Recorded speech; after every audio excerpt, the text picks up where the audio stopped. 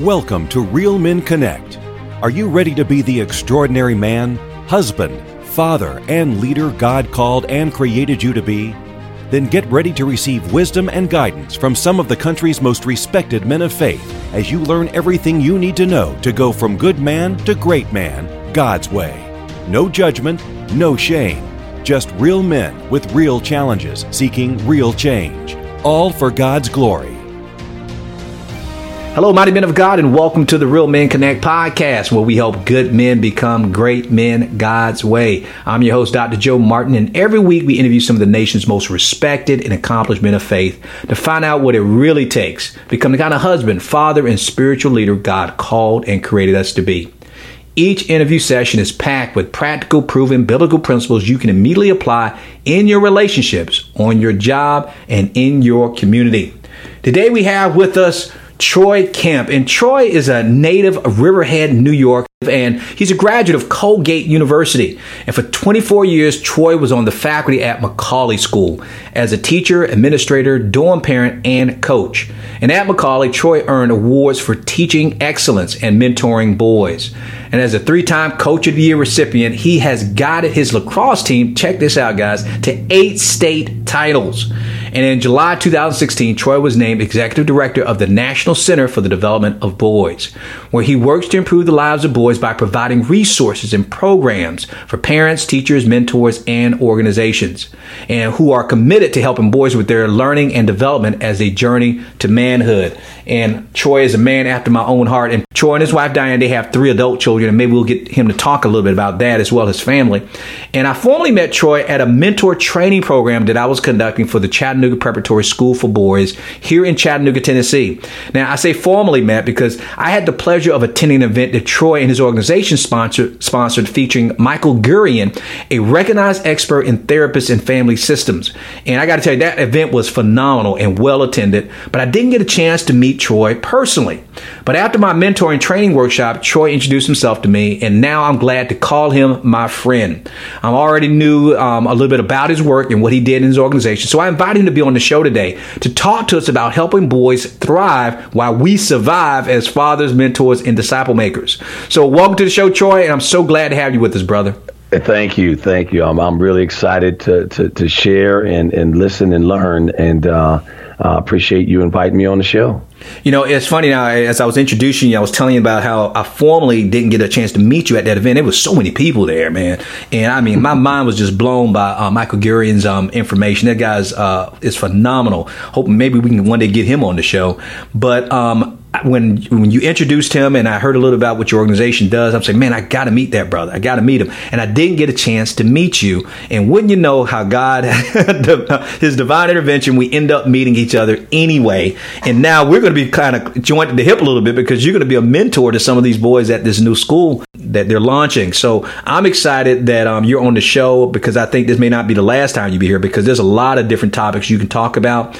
But we brought you on the show to talk about thriving, helping our boys thrive as they grow into manhood.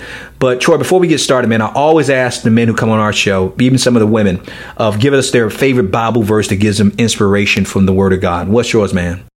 Well, you know, I like to put everything into context. There's so many, but I really, for this purpose, and since I've been involved heavily in helping boys become men, 1 Corinthians 13:11. When I was a child, I used to speak like a child, think like a child, reason like a child. When I became a man, I did away with childish things. And that's a pretty powerful verse for me because as a young man raised without a father, you know, when you try to figure out when I became a man, that part is really interesting because there's so many people who we don't know where that line of demarcation is. And there are plenty of adults who are the age of men who act like children.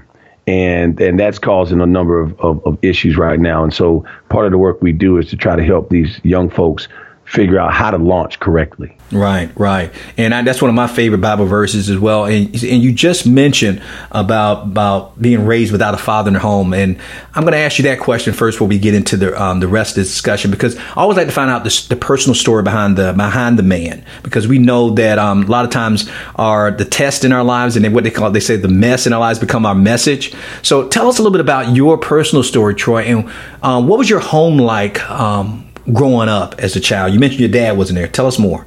Well, to kind of take it all the way back, my mother was a sophomore in college. She was 19 years old when I was born, and we were migrant workers. So we literally traveled up and down I-95 on the East Coast in the summer to work in the summers and when they were out of school season. And so my mom was working in the summer, and I never met my dad. I mean, I met my dad when I was maybe 11 years old, but I never knew who he was. And so when my mom, being a college student, when I was born, she had to go back to school. She's one of the few in her generation that actually went to college.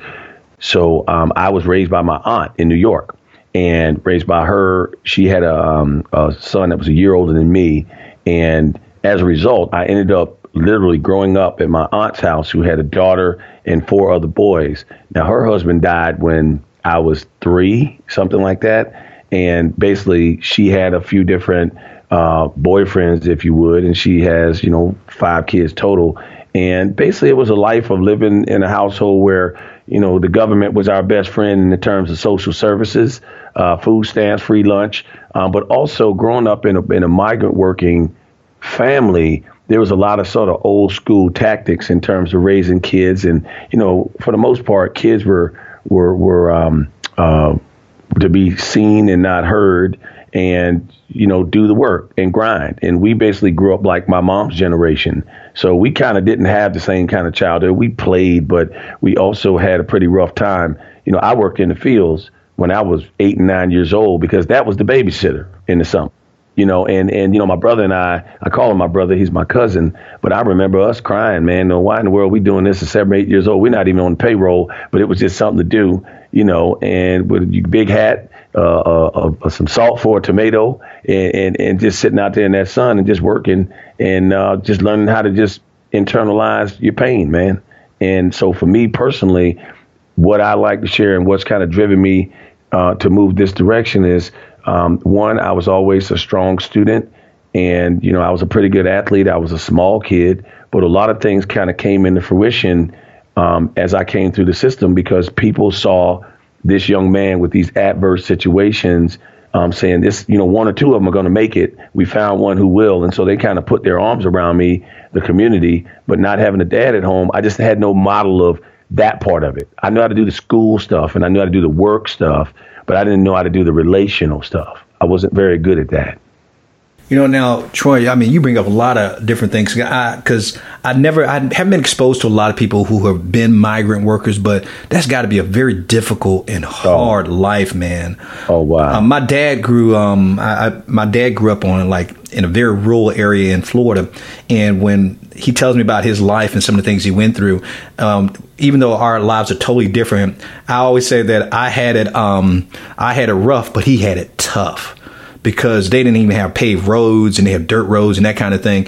And he used to do a lot of tobacco farming. Oh, yeah. And I've heard nightmare stories about picking tobacco. I didn't know it was that grueling. Cropping tobacco, yeah. Yeah, so he would tell me that story. So that in itself had to be very hard on a kid that young. But I want to go back because we're going to get back to how you got into and what inspired you to do this. But you said you were raised by your aunt. Mom was 19 years old. Dad wasn't there. You didn't meet him until he was 11 years old. But what kind of impact, now looking back in hindsight, not having your dad and your mom there? Because most people, they say, okay, my dad's not there, but I got the nurturing from my mom. But in your particular case, your mom wasn't physically there either, and your dad wasn't there. What kind of impact, looking backwards now, do you think that had on you as a boy? Well, I think it causes you to have a more transactional view of the world. It was a function. My mom, it was best for me to be raised in New York because my aunt had kids. She was stable. She wasn't traveling. My mom was still in college.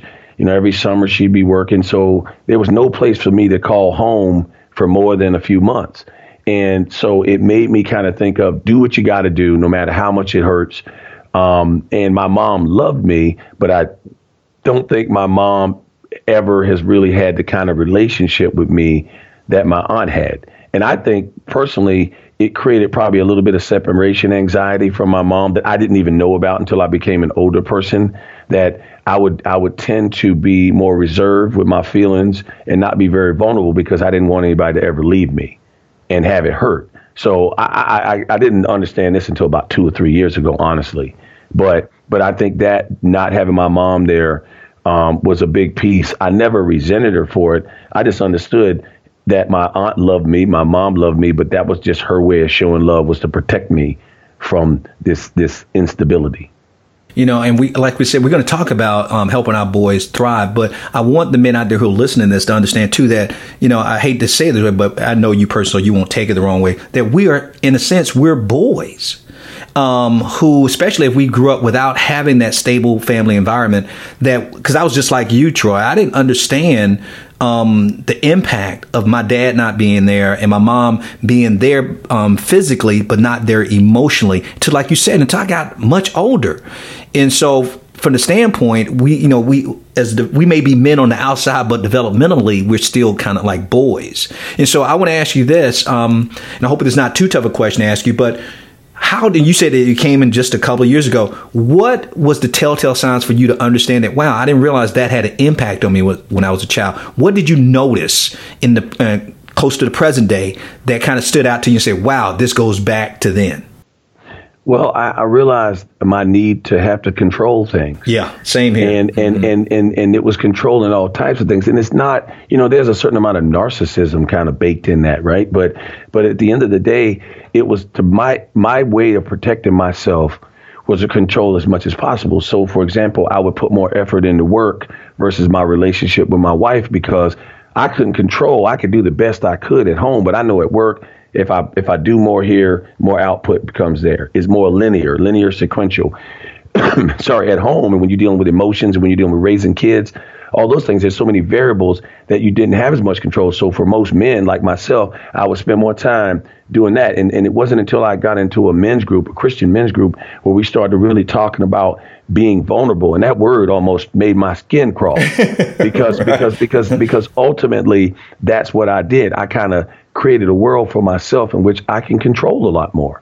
And there was a lot of success attached to it. But really, when I realized that I am definitely afraid of being out of control, like not having the floors, open beneath me. And I was probably, back to my childhood when I lost my mom, even though I didn't feel it, it was there. Mm-hmm, mm-hmm. And you're right on point, because it's like a blueprint for struggles later on, because I felt the exact same way, that I became a controlling person, thinking if I couldn't control my environment, I couldn't control what was happening in the home, and then you add abuse on top of that when you're just a child, you start to overcompensate by trying to control everything. And you mentioned that you were an athlete, and what did you play, football, Troy? I played football, yeah. And see, I wrestled. And people said, Joe, why'd you pick wrestling? Because I loved all sports. But you already know what's coming, Troy. I picked wrestling because it's a one man, there's only one guy I need to beat. And so my success as a wrestler depended on me, not on other people. And so a lot of times we don't realize that even our subconscious choices about what we do, and like you saying yours with work, that we start trying to control an environment because our lives was so out of control and we couldn't control the negativity that came our way as a result of it. So I definitely can relate to that. Now, Troy, let's transition a little bit, because I really want to know, based on the fact of your childhood and some of that you had to go through as a child, what inspired you or made you want to go into this type of work? Because not everybody would choose to do this. They, like with me, I didn't decide to want to go work with young people. I really wanted to be successful and just trying to take care of myself, because I wasn't being taken care of as a child. But what brought you into this field, working with young men? Well, there's several things. One, givers create givers. And for me, I had a guidance counselor in my high school. I'll never forget. She said, "Where do you want to go to school?" And I remember sitting down on her sofa, and I said, "Well, where is it 70 degrees?" I literally asked her that. I had no idea. I said, "I'm going to Miami or Arizona State," right? That's what I was looking. But then I started getting recruited for football and some other things. But more importantly, when I was applying to colleges, she said, "Really, not just what do you want to be, but what do you want to be doing?" And so when I thought about it, I never really thought about it like that. And she was my biggest fan. She literally took money out of her own pocket to pay for some of my college applications. And when you have a person that doesn't have to do something for you, but they're willing to do it and they treat you like family, although they don't even have to, then that really sparks something in most people to be that kind of person as well. And so for me, I was always a person that wanted to serve and wanted to teach. When I went to college, I ended up majoring in mathematics. But the interesting thing is I didn't want to teach. I said, I don't want to be a teacher. I want to make some money, because you grow up poor. You're like, let me get paid. Yeah, that was me too. Yeah, that was the thing. And, and the truth is, the only reason why I ended up in the school business is because I was interviewing for a job with Procter & Gamble or someone, and I had a suit on, and this headhunter for the school search firm came in and said, well, you want to interview? And I said, I don't want to be a teacher. And they said, well, it's an independent school. You don't have to be a certified teacher. If you majored in a subject, you can teach. Why don't you come in and just talk to me? And when I talked to this person, here's what I did. I loved the interview more than any other interview I had. And then I said to myself, I'm going to visit one school, just one. And then I'm going to close the book, because I have to decide on these other jobs. And that one school, when I visited, I saw the opportunity to be the teacher that I never had, or the best of my best teachers, and eliminate the worst of the worst. But more importantly, look at it from the student's perspective. And that was so powerful, because that fed my soul. And honestly, in the 28 years of being an educator, I never got tired, because there was always energy gained from the thrill of helping somebody and changing their lives and seeing it happen right in front of you. Yeah. It's hard a lot of times, especially when you're in education like you and I are, or at least what I was, is trying to communicate to people this passion that you have when they say, well, they don't even get paid that much. Why would you want to do that? Because there's nothing like it, like you said, seeing that change happen right before your eyes. And, you hear some of the coaches talk about, because you've been on the ball field as well as in the classroom, is that you hear coaches talk about it all the time. They said that it's just not about the wins and losses and trying to help them win, but seeing them develop as men. That's right. And when you see that you can make that type of impact, it does drive your passion and gives you energy. I tell people all the time, I joke with them, and I said, you know what? Teaching also keeps you young. That's now, right. We may be old dudes now, but we got a lot more energy than the average person our age, because we're around young people, and you feed off that energy. Well, you have to also have a sense of humor. And I feel like, I have a quick little saying. I said, you need to laugh out loud once a day and laugh till you cry once a week. And if you're a good educator and you want to be great at what you do, don't take yourself so seriously. And one thing that kids will do is they'll keep you on your toes. But one thing that you talked about pretty quickly was, I call it psychic income, right? You have that green stuff that goes in your pocket or goes to checking account, but it's the psychic income you get from changing lives, and the self-worth you get, and the gratitude that you have to have the opportunity to serve. And a lot of people miss that, because they're again looking at the world as transactional instead of transformational. And for me, I was fortunate, because when we didn't have a lot of money growing up, we had plenty of this psychic income. That's what we that was our capital right there. How do we change people? How do we make them laugh? How do we enjoy each other's company? And that's why when people say, when you have a family reunion, it seems like you got like a talk show here waiting to happen, or a TV show. It's because that's all we had. Right. And so you get really good at doing the things that you do every day. Yeah. Yeah, you're right on point with that too, Troy. And Troy, this is a great segue and transition, because we're talking about education in general. Now we're going to bring it back to the men who are with their sons and may have a son even on the way. And as I shared in your introduction, you spent nearly over a quarter of a century working with boys, from the classroom to the ball field and everything in between. And I brought you on the show to talk to us about helping boys thrive as they move into manhood. But before we talk about the solutions and the strategies, because I know that's what the men want, help us better understand, because you've been exposed to this for over a quarter of a decade, over a century. Why is this so important, not only to our boys, but to us as fathers, seeing them thrive as boys and going into manhood? Well, so a lot of this has to do with the model of what men represent today. It's kind of changed. Obviously, it's been fantastic, the progress that women and girls have made. But so the men are sort of falling back and getting this right lane mentality, in terms of they don't want to compete. They want to find other ways of finding validation that don't really matter. I'm going to spend more time on a video game than in real life, because I can collect points there. I think it's absolutely important to make sure that innately there are times when men don't want to engage, want to fall back. You know, the muscle jobs have turned into mental jobs. So those soft skills and ability to communicate and reason and understand and anticipate and listen are just as important as being able to move something from one place to another. It's changed dramatically. So if men are going to thrive moving forward, we have to make sure that we're able to communicate on the same level as the young ladies are, who are innately wired because of the language and processing centers, the white matter activity in their brain. Honestly, they're wired to use words more efficiently and more effectively at an earlier age. So how do we get these guys to be able to share in that same kind of space? Crucial, right? It's crucial. You know, and you bring up about the girls, about they're wired differently, and we always say they're men from Mars, women from Venus. And you guys do a lot of research on the male brain, and I don't want to get too scientific for the men out there who are listening, because unless they're in education like we are, or at least been in it, we're constantly bombarded with data and the newest things, the methodologies, and that's going to help us effectively teach boys better. But I want you to give a scaled down version, an elementary scaled down version of helping us understand how boys are wired when it comes to their brain. And what have you guys discovered in your research with your organization that we need to know about? Well, the first thing is that, one, the female brain is about half developed at age 11, fully developed at age 22.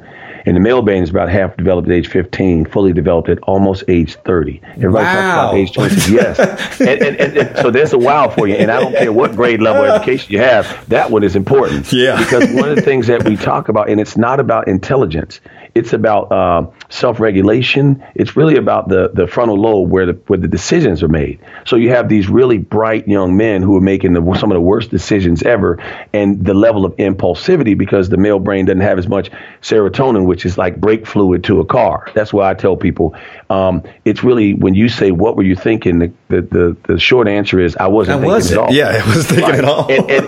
And this says a lot to do with the basic premise is this: the female brain processes words on both sides of the brain. So you have more connected. So when I say family, they may say sunny day, happy, grandma, dog. They'll say all these things. If I tell a boy family, he says, how many people are you talking about? And so it doesn't get that deep. And this is one of the reasons why oftentimes men and women fail to communicate effectively, because she wants more information, more color, more details, more things that connect the dots, where he's just saying, what's the purpose of this?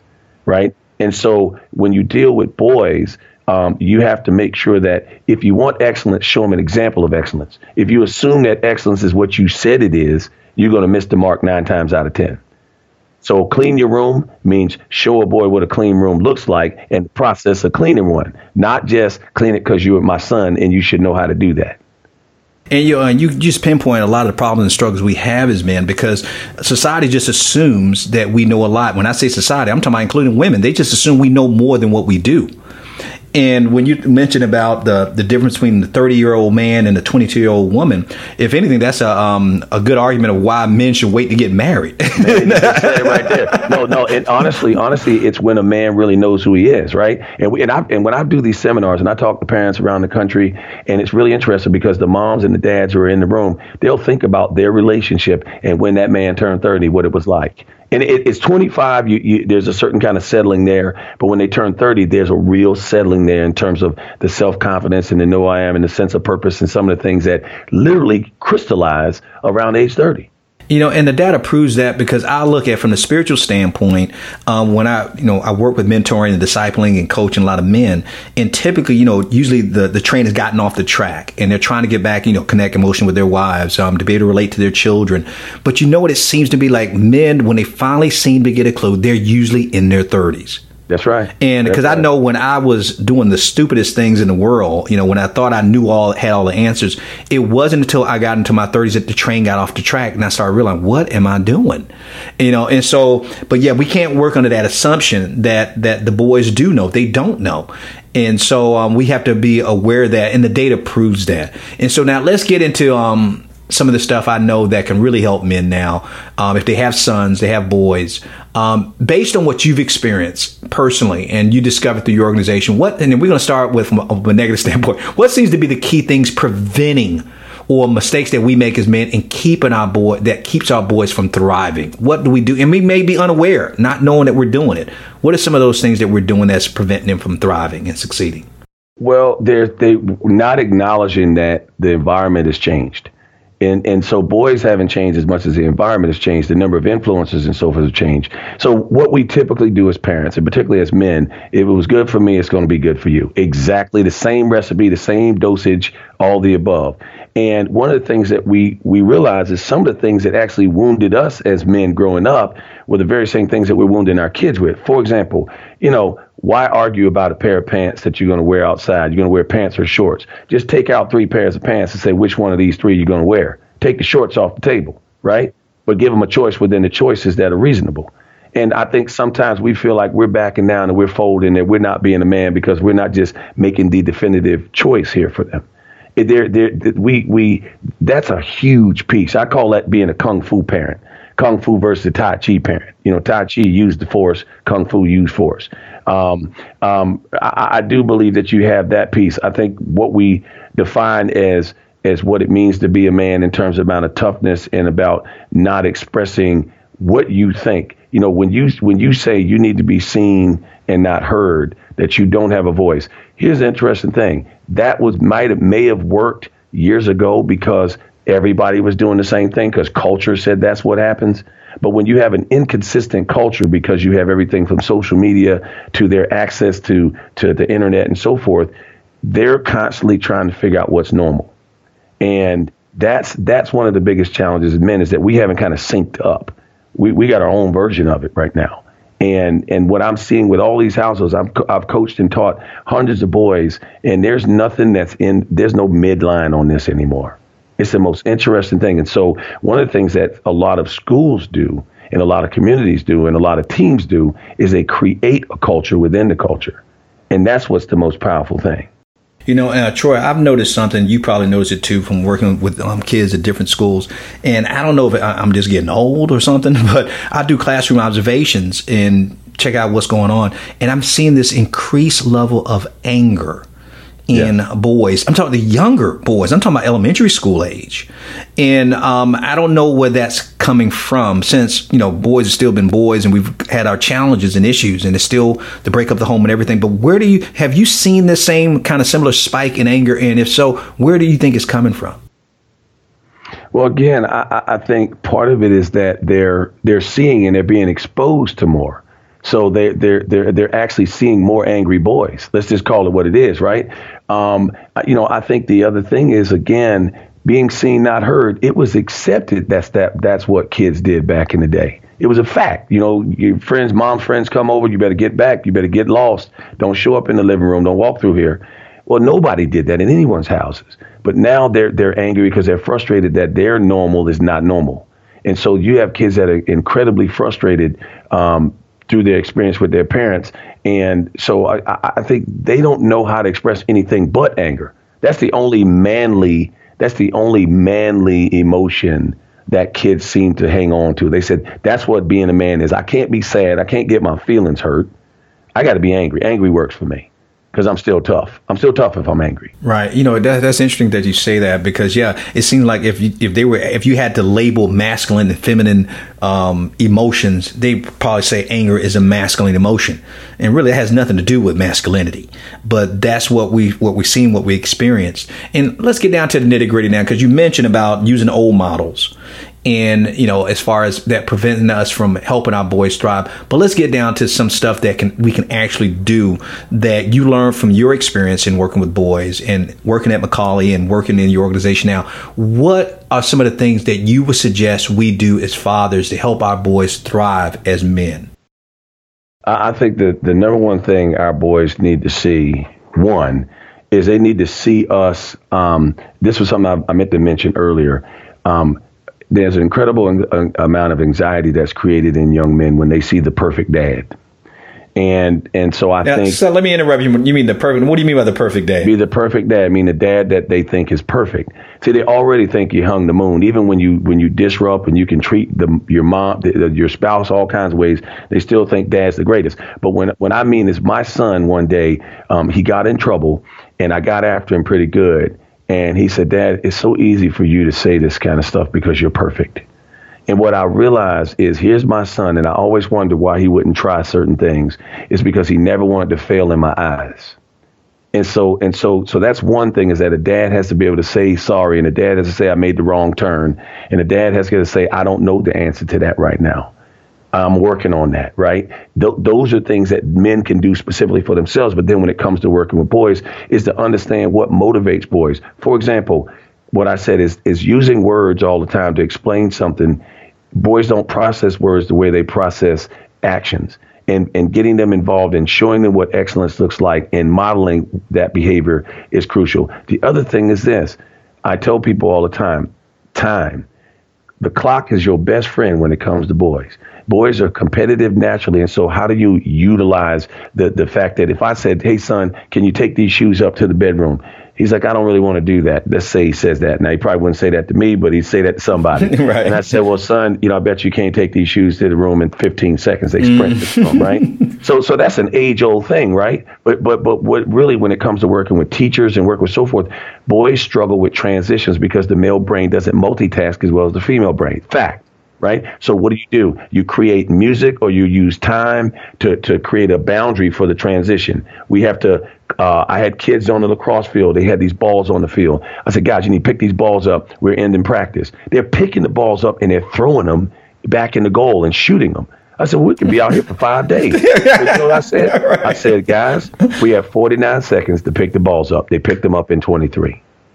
It's that kind of thing. It's to be specific and to have a target. Yeah, it's like putting a golf ball. If you give kids if you punish a kid and you take away hope, then that kid he's already taken away hope, because his low serotonin levels, he goes from 0 to hero and back every 5 seconds anyway. And so when you take away hope, he'll just say, well, I don't need it. I'll just quit on that. Right. So what you have to do is, regardless of the punishment, regardless of whatever that thing is, you always have to have a short-term goal in the middle. It's like putting a 30-foot putt. Find a spot in the middle that they have to hit. I had a coach the other day. I was talking to him. He kicked the kid out of the weight room. He was upset at the kid. He says, well, he's got to earn his way back in. He's got to be humble. He's got to rack weights. He's got to serve his team to get back in here. I said, well, how long is that? He said, well, he's got to do that. I said, well, who judges that? He said, well, that's all subjective, right? You get to see whether or not he's met the criteria. I said, how about if you say, I'm going to observe you for the next 5 days. If you exhibit some kind of behavior, we can reevaluate then. Now that kid has hope. But parents don't do that, man. We give these indefinite suspensions. You ground it for life. And we don't realize that when you take away hope, you already have a human being who is predisposed to being hopeless at times because of the chemicals in their brain. And that's why you have kids dropping out of school, dropping out of college, disengages in life, because they don't see a short-term goal. I tell you, Troy, this is great stuff, man. I'm taking notes like a madman. And I realize now that we serve a mighty God, because it's by the grace of God I haven't ruined my son. Because as you're going through this makes perfect sense. And as I'm looking at this stuff, I'm thinking, wow. And I didn't do any of this stuff consciously, but by trial and error, which is sad because I didn't have somebody to teach me how to do it. But I see now that God, it's by the grace of God that he's not in therapy right now. Because I'm saying the same thing. Yeah. I mean, I've been doing this work, but here's the thing. Isn't it interesting? And your son will go and you ask your son, hey, son, I need you to do the dishes tonight, take out the trash. He's going to mope around the house. Well, he'll go over his friend's house. He'll volunteer to do the dishes and take out the trash. Yeah. Now, you know what that's about? That's about control. See, that's about control. And again, when it all boils down, I went all the way back to it. And this is why being able to allocate certain amounts of control as you raise your boy. Because it's not because, as men, we're always trying to make sure we got the con. We're in the driver's seat in the 10-2 position. And then we are threatened by this guy showing up because his job at some point is to drive for himself. And so the challenge is, how do you relinquish certain levels of control that are reasonable at the right time so he can have a certain amount of autonomy and pride in what he's doing. That's why he washes dishes at someone else's house and not your house. Because he doesn't have to. He controls the fact. He's a good kid. He knows what's about. But Troy, you are so on point. My son moved out of the house. Was it last year, or it was just maybe less than a year ago? He's in college, so he moved into an apartment with one of his friends and everything. And of course, we have lunch together. We hang out, and he couldn't wait to bring me over to look at his apartment. Now, it's nothing. I mean, it's like a little hole in the wall, right? But you know what? He wanted to bring me over to see how clean his apartment was. Wow. Right? About how he keeps his roommate, he says, Dad, now my roommate's a mess, but I want you to look. Now I'm like, now he doesn't realize he's making me mad by showing me this. Because I couldn't, I had to get on him all the time when he was here at the house. You follow me? Yeah, that's exactly what you're saying. And I'm thinking, without anybody telling him or reminding him, he's now trying to keep his environment clean because, like you said, that he's now exercising that level of control. It's his identity versus yours. Yes, absolutely. It's his identity. He's establishing his identity. And I think that's a painful thing for a father and a son, because at some point that boy competes with his father. This is the reason why you need to surround your son by people who have shared values that you have, who really can communicate well with your son, because it doesn't have to be you. Yeah, say that, man, Troy. Say that, Troy. That is, you are absolutely right. Say that again. There are so many men who are threatened by the fact that there are other men who influence their sons as much, if not more than them at times. I thank God to have that, because I always wanted to surround my son by men who I trust and I respect their opinions, and they have shared values, but they also have an incredible influence over my boy. And I tell parents, I said, listen, you need to know. The first thing I ask when they have interesting challenges with their sons, I said, who has the greatest influence over your boy? How well do you know them? How much are you talking to them about what you need to and what you're trying to accomplish? Let them help you. Let them work with your son. And there's many who don't do it. Troy, I think about how I run several men's groups, and my son has been exposed to these men's groups. And it's so funny because they love interacting with him and talking with him and teasing him and playing around with him. And it's so funny when my son and I get alone, he'll say something, he'll drop something on me like this wisdom about what he learned. So one of the guys had told him. And of course, I'm thinking, dude, I've told you that like a million times. That's exactly right. That's exactly right. And he's so thrilled about that wisdom and that knowledge. And after I was able to get over myself to say, Joe, who cares how he gets it, as long as he gets it? And I'm glad that I have some men around me who can reinforce the same kind of values that I've been trying to teach him. So you're right on point with that we need to bring as many men into our sons' lives as possible. I want to get to some other questions, but you covered so much, and I actually want to do a quick review, because I think this is just too good for men not to catch this when it comes to our boys. As you said, man, show them imperfection. Show them imperfection. I remember when I was frustrated because I wasn't, quote, the perfect dad. God spoke to my heart and told me, he says, no, that's what I want you to do. I want you to be imperfect. I said, but God, I don't know what I'm doing. He said, now show your son how you respond when you don't know what you're doing. I said, but God, I'm flawed in this area. Show him how you deal with your flaws and your weaknesses.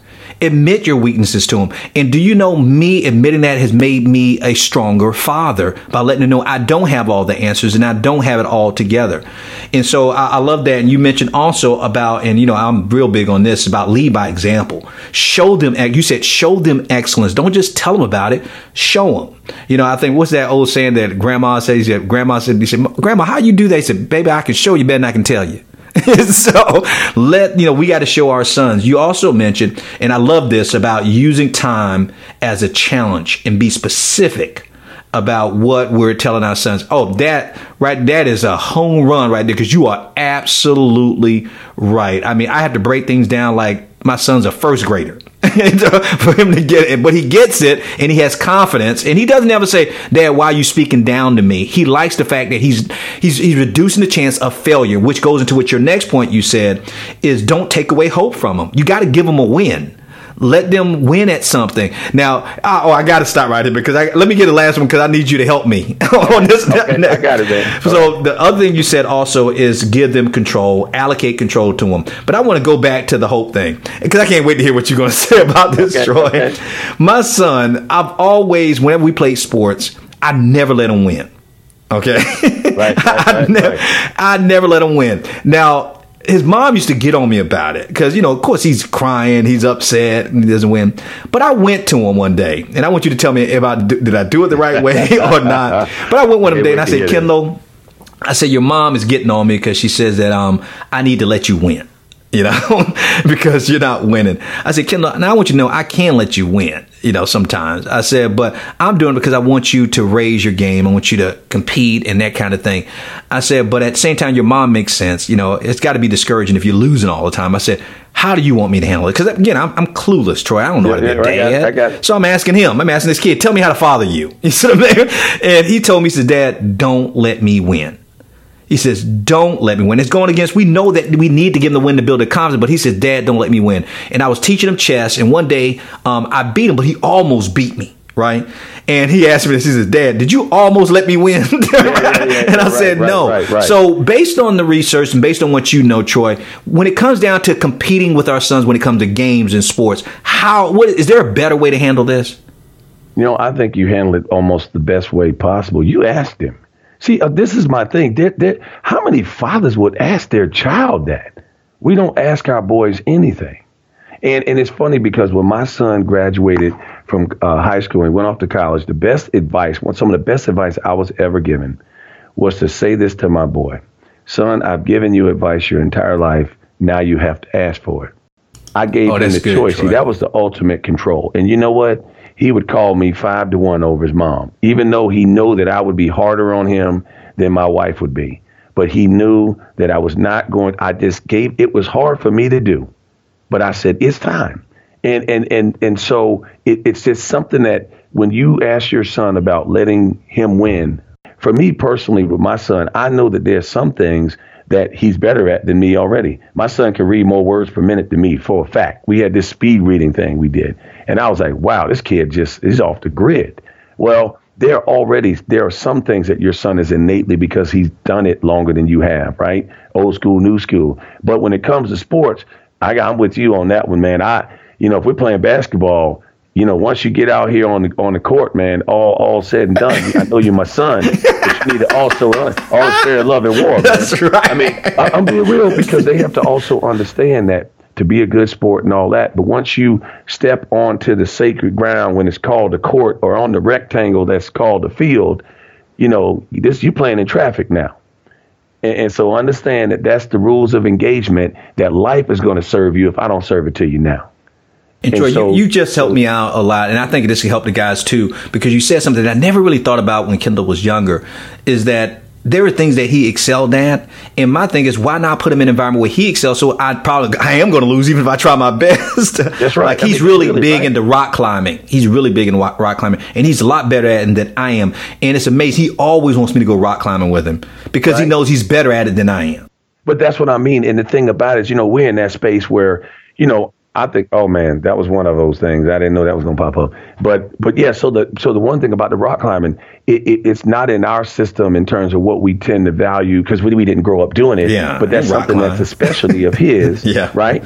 And that's his arena. And I do think that that's important to kind of walk over to where their specialty is and get in their space. And they can kind of lead in some ways, which is kind of awesome too. Dad, this is what you do. You climb with your legs more than you climb with your arms. Yeah, he's teaching me. Yeah, he tells me he's always correcting me. Tell me what. That's good. But that's what I'm saying. So what there's a relationship there. And I think that's probably the most difficult thing. Again, I didn't grow up with a dad. So my model for having a dad, when I found out who my dad was, the guy has 22 kids or something like that. Wow. Just incredible. And I was like, well, I'm kind of glad I wasn't around him, because that could have been a mess. But more importantly, in raising my son, the best thing that I had was I saw a bunch of amazing dads in my community. And they weren't all perfect, but I took the best parts of them. And when I didn't know what to do, it was like a football team on fourth down, punt. And I just found somebody to punt to. And if I couldn't find a human being, I punt to the Lord. It was that simple. I said, God, I need you. No, I do have a story that's pretty, honestly, it talks about my faith as much as, honestly, I didn't know what to do with my son, and I didn't know what to do with myself because I had no practice for this one thing. And it happened to me, and God saved both of us in a lot of ways, Yeah, I was at my wit's end. I was like, man, I got an 18-year-old boy who thinks he's 28, and I got to figure out how to handle this. And if it wasn't for going to church that day, it was literally like seeing a burning bush. It was like, wow, God just put this one in our laps and said, this is what you do. You know, and that's a great point you make, too. A lot of times when we're, for lack of a better word, inept at knowing what to do or how to do it, that's why we do. The Lord has given us a counselor called the Holy Spirit to guide us and lead us in spirit and truth. And so we got to depend on him and lean a lot. I can't tell you how many times I've had to face my son or answer something. I said, God, help me. I have no idea what to do. I have no idea what to say. And all of a sudden something will come out. And I'm like, wow, God, that was good. I didn't know to say that. You said those very words. I don't know what to do. I have no idea what to say. How many men are willing to say that? And how many will say it out loud? They're very few. That's probably our number one issue right there. Yeah, it comes down to our ego and our pride. You know, and Troy, we're running close to time, but I'm going to get to the man up questions. But I had several questions I didn't get to ask you, but I want to ask them because I think this is probably the most important of the ones I had left on my page here. Because I really want you to speak to these men out there. And I'm talking about the men, like you run into them a lot of men who are desperately want to be better fathers than their own dad, but they're still struggling. You know, we've been there. We understand. Could you speak to the father out there who may have grown up even with a dad, but who was seemingly impossible to please? You know that man I'm talking about. He was emotionally disconnected from the kids. He believed in negative reinforcement to motivate and discipline his son. And this guy that I want you to speak to, he doesn't know any other way to relate to his son because he had a really, really tough dad in the home who really made him feel less than. He didn't experience those victories. He didn't feel in control, but yet he feels inadequate as a dad. What advice would you give him? Well, the number one thing I would do for those fathers to know, one, to do your homework in terms of, first thing I was childhood experiences, ACEs. And research that and see what the effects are, because I think a lot of people who feel that way have experienced it, and all we're doing is manifesting it in the lives of our sons in some way. I think taking the number one thing that a dad could do with the son right now is probably a routine walk with your son, shoulder to shoulder, a routine walk, just line. Because usually when these fathers interact with their kids, there's something on the line. There's something to solve or something to do or something to fix, and not just in that space. And a number of these parents also deal with their kids in groups as opposed to individuals. And I think being able to get that boy and isolate, because remember, they want your time as much as anything. I don't care how many kids are in the house. And I told folks, I said, if you have 10 children, you need to take 10 laps a day.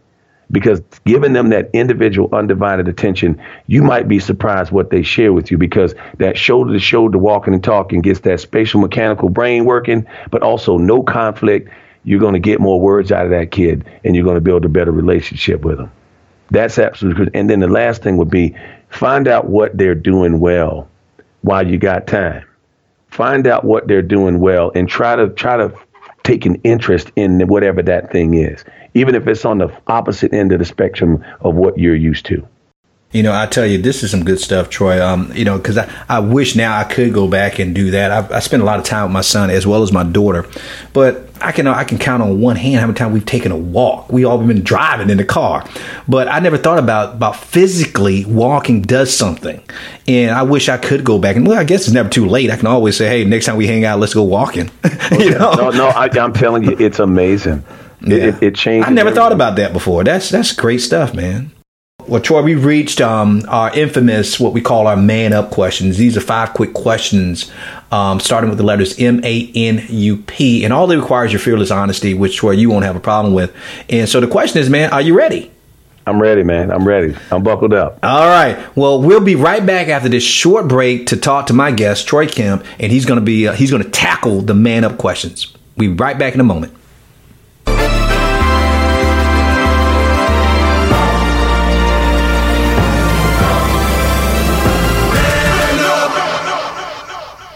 Mighty Men of God, I'm back here with my guest, Troy Kemp, and he's going to tackle the man up questions for us today. And Troy, I can't wait to ask you these questions, man, because I'm going to get more into your personal life when it comes to this. And you work with boys, you work with men, and you work with developing them. Now, I want you to go back and let's look at you personally. When you look back, the M stands for mistake. What mistake did you learn the most from as you look back in your life that you learned the most from as a man? I tried to put probably too much emphasis on control, which means I became a workaholic. And I think I lost some time with my wife and my kids as a result of it. I put more time into what I can control. And I think that was something that ultimately I was able to, I'm working to try to dig myself out of that hole. But that was something that I did. I just thought that was more the definition of what I should be. You know, and I mentioned about early in the introduction, I mentioned about your wife, Diana. You have 3 adult children. How old are your children? And So my son, my oldest is TJ. He's 26. He'll be 27 this year. My next is Tori. She's 24, and then Tia is my youngest. She's 19 years old. All right. So that's 1 boy and 2 girls, right? Yes, sir. And Troy, I got to tell you, because they don't know you, they can only hear you. Troy, you look great for your age. I would not have believed you had a 26-year-old. Yeah, man. I was 23 when he was born, so that'll tell you right now. I'll be 50 in about a little bit. That is awesome. Now, the A stands for attitude. If you could change one attitude, I'm talking about now in men. We're going to get off of you a little bit. What you could change in men based on working with them, and what you're trying to do is connect them with boys and help boys grow as men. What attitude would you change in men? I think I may know what you're going to say, but I can't wait to hear it. What attitude would you change? Well, the attitude is all going back to the same thing. The attitude is to be able to manage everything, to be able to control everything, to be able to manipulate. I think to be more vulnerable as men. I think the number one thing is for men to trust more and be more vulnerable. That's the toughest thing, because it all kind of comes back to that. Yeah, and I tell you, it keeps us from growing as men, because we're better together than we are separate. And if we don't trust one another, we're not vulnerable to one another, we're trying to do it like a Lone Ranger. And I always joke, I say, even the Lone Ranger had Tonto. So why are we trying to do it by ourselves? And so you're absolutely right on that. Now let's go to the N. The N stands for next. And even though you're doing some great work with your organization, I want to know, what would be the next big thing you would attempt to do for God if you couldn't fail? I would probably... I would open a school. I would open my own school, and I would probably specifically try to target, I know it may be impossible, but these young men who don't have fathers. I would go after that demographic, and I would do the parent education to help these moms who are trying to raise these boys without fathers, and I would bring in the mentors from around the community. But I would literally target the ones who are probably the most endangered species of man on this planet, the African American and Latino young men who don't have fathers at home, because the prisons are full of them. Boy, I tell you, when you mentioned that too, but you mentioned one component I thought was very interesting. You said of parent education, because it's one thing to educate the kid. There's another thing to educate the parent of that kid. That's right. Because no parent wants the worst for their kid. They want the best for their kids, but a lot of times they're just not equipped and they don't know what to do. Exactly. And if you've seen some of the most successful models of schools that they're starting, charter schools, they have that component of it as well, is that they're training the mentors, they're training the parents of how to be better parents. So that makes perfect sense to me. Now, the U stands for understand. Now, when you were a younger dude, all right, what was the one thing you didn't understand about being a man, Troy, that you understand better now? Well, my definition of what a man was, right? My definition of a man was about sex, money, and power.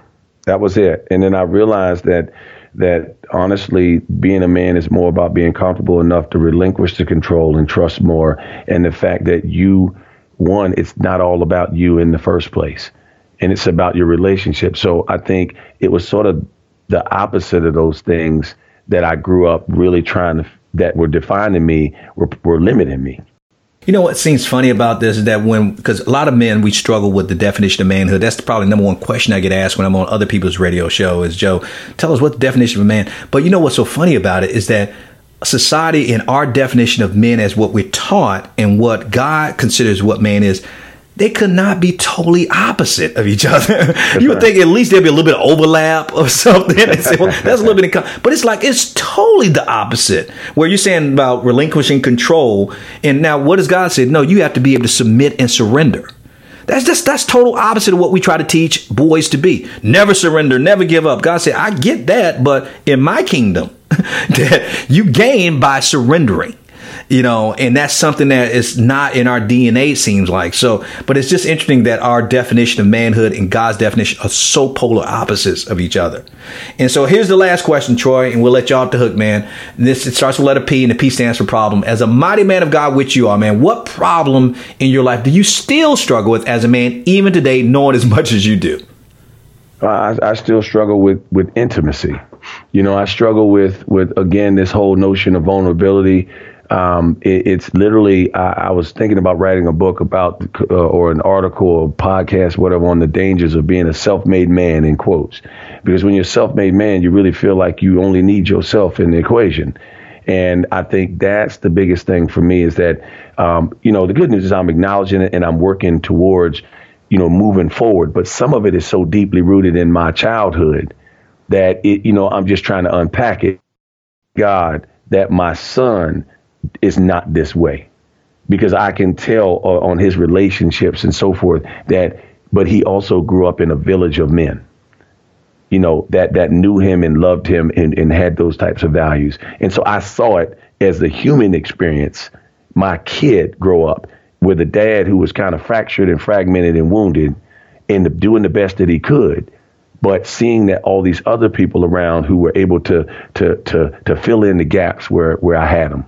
And I think that's the part that I realized. And so I'm a person, I'm walking around with some putty, some spackle, and some mortar, trying to fill in some holes in some walls. Right. And that's literally what we do. We try to figure out, see if we can make this thing a seamless experience by helping parents better understand what these boys need. And Troy, I'm so glad you shared that intimacy. I break down the word. I tell people, and they've probably heard this before, that intimacy is intimacy. And we have a problem as men letting people see into us. I launched a 21-day challenge, intimacy challenge, on our Real Men University campus on our private Facebook page. And for those of you guys who want to join Real Men University, it's free. Just go to realmenuniversity.com. But we had a 21-day intimacy challenge. And I say, if you're in, it's going to be 21 days. We're going to show you how to be more intimate with your wife without having sex, and learn her heart, that kind of thing. If you're in, men came out in droves. Yes, I'm in. Don't you know we're now on day 20 and it's like crickets. Because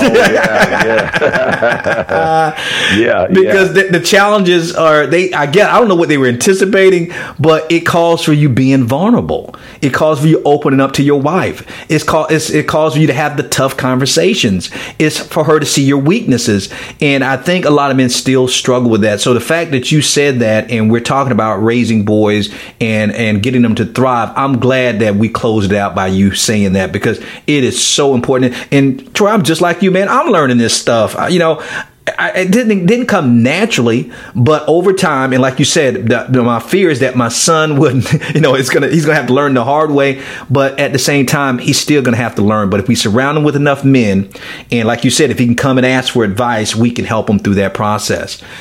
So, Troy, thank you so much, man. Guys, that's the end of our show today. But don't you worry, we'll be back back next week with a new guest, with new insights and new lessons. So make sure you don't miss it. And I would like to thank my guest, Troy Kim, for joining us and being so gracious with his time. Troy, thank you so much, man, for being on the podcast. Absolutely. I appreciate it, buddy. And like I said, if anybody wants to follow up with us, we have a website, which is understandingboys.org. It's pretty simple, understandingboys.org. And we're at Twitter on center, the number 4, and then boys. So many messages, so much information, too much to share on a podcast, but certainly want to continue this conversation. Yeah, and Troy, you took the words right out of my mouth, because I was going to ask him how, would be the best way to reach out to you. And we're going to put what you just shared in the show notes, understandingboys.org. understandingboys.org. They have a wealth of information on their website, and you can reach out to Troy, to reach out to him anytime. And so, guys, thank you for listening. Please do us a quick favor if you can. This is so important. Take about 30 seconds to go over to iTunes and rate the program, rate this interview, rate this episode with Troy. I know I learned a lot, and I have 2 pages full of notes to prove it. All right. And also, by you leaving a review, it's the best way to help us get this program in the hands, ears, and hearts of men just like you. So please don't keep it a secret. Sharing is caring, so share us with your friends. So until next time, I'm Joe Martin, your man builder with RealMenConnect.com, reminding you that we are males by birth, but we are men by choice. So each and every day, choose to be the man God called and created you to be, because a male is a terrible thing to waste. So until next time, stay strong, stay blessed, and as always, stay in God's grip. Thank you for listening to the Real Men Connect podcast with Dr. Joe Martin. Real Men Connect isn't just a podcast. It's a mission, ministry, and movement to help good men become the great men God called and created us to be. And the best is yet to come. So if you enjoyed this episode, go ahead and leave us a review in iTunes. It really helps us to build the podcast and to reach, teach, and impact more men, all for the glory of God. And make sure you check out realmenconnect.com to get our free tools and resources to help you go from good man to great man God's way. Again, that's realmenconnect.com. Thank you for listening. We'll see you in the next episode.